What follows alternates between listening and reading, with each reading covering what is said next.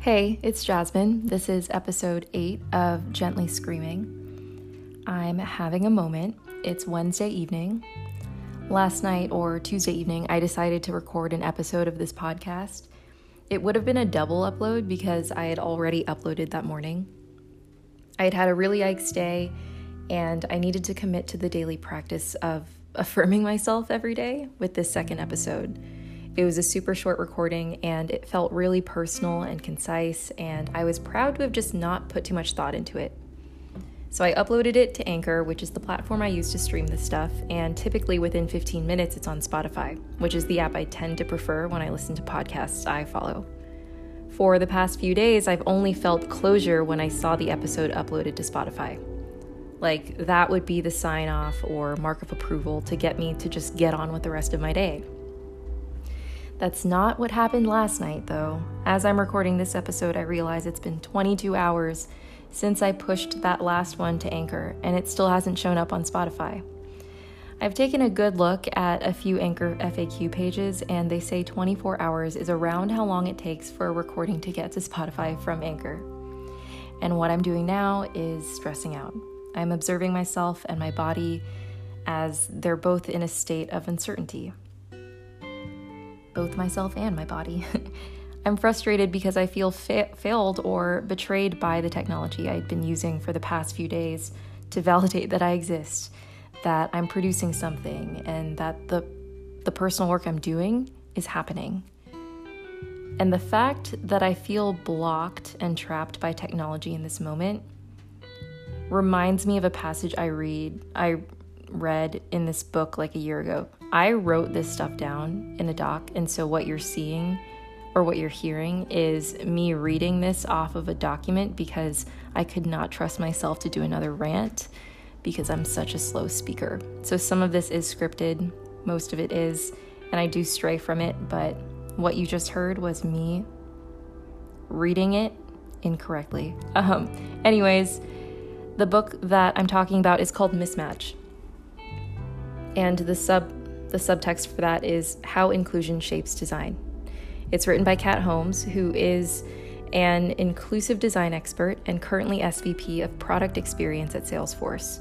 She's also founder of Mismatch.design, which is an online community dedicated to advancing inclusive design. You can actually type that into your search bar and it'll show up as its own website. So what are mismatches? I'm going to pull a quote directly from Kat's first chapter. The objects and people around us influence our ability to participate, not just when playing on a playground, but in all aspects of society.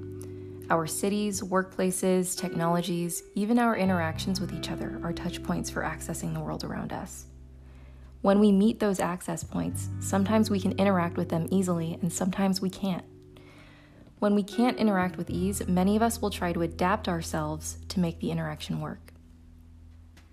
There are also times when no degree of creativity will make it possible to use a solution that simply doesn't fit a person's body or mind. All right, and now I'm going to jump further down the page to another thing that she said. Mismatches are barriers to interacting with the world around us. They are a byproduct of how our world is designed. Mismatches are the building blocks of exclusion. They can feel like running into a locked door marked with a big sign that says, "Keep out." All right, end quote. I picked up this book by chance. I used to live in a part of San Francisco called the Sunset. We've got a lot of great bookstores out there, and inclusion and design are super important to me. So the intersection of the two comes to mind, it comes to mind all the time. So all of today I felt rejected by an app, and it's not even the app I thought I'd feel rejected by during this time of my life. We can talk about dating apps another time because that's an experience that involves a whole nother type of rejection. But I want to come back to a few things. Getting rejected by technology and mismatches in general. A little later in her book, Kat goes on to talk about how technology can be viewed by its users as neutral. Sometimes we want to believe that the tools we use don't carry the same tendencies to judge or turn people away. For folks like me in tech, we are extremely aware of the likelihood of bias and exclusion present in all the tech we touch. But I think there is a lot of truth behind looking at an iPad and thinking it would just receive you if you provided the right password.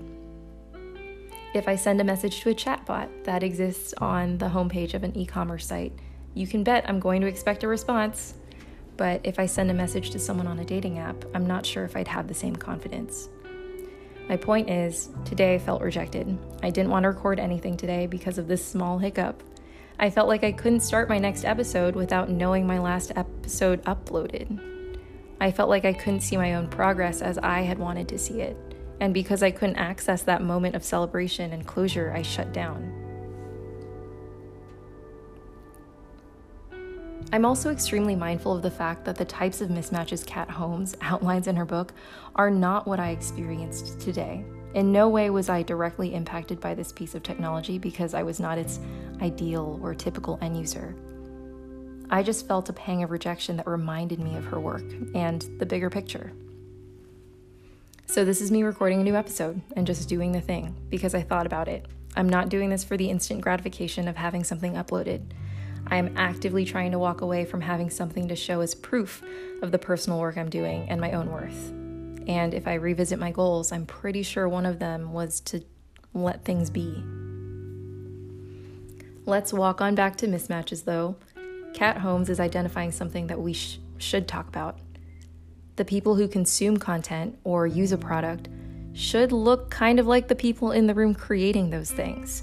If people from marginalized groups, and more specifically multiply marginalized groups, are not in the same spaces as the people creating products meant to include them, if they're not given a voice when they are in the room, then no one wins.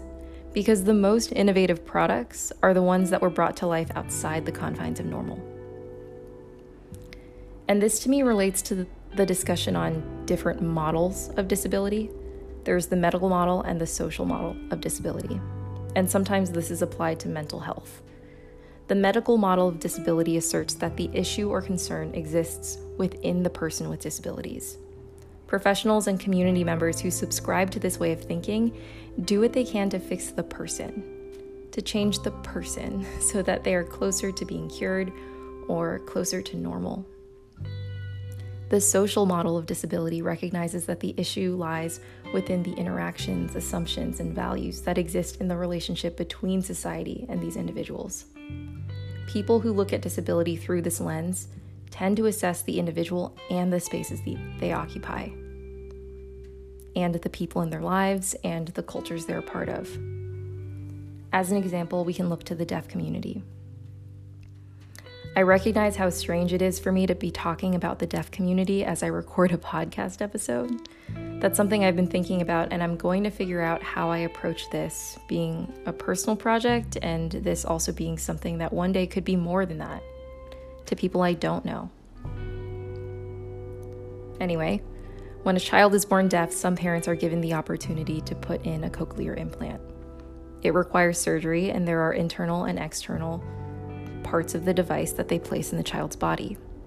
Cochlear implants are different from hearing aids. Hearing aids don't require surgery and are used to amplify sound.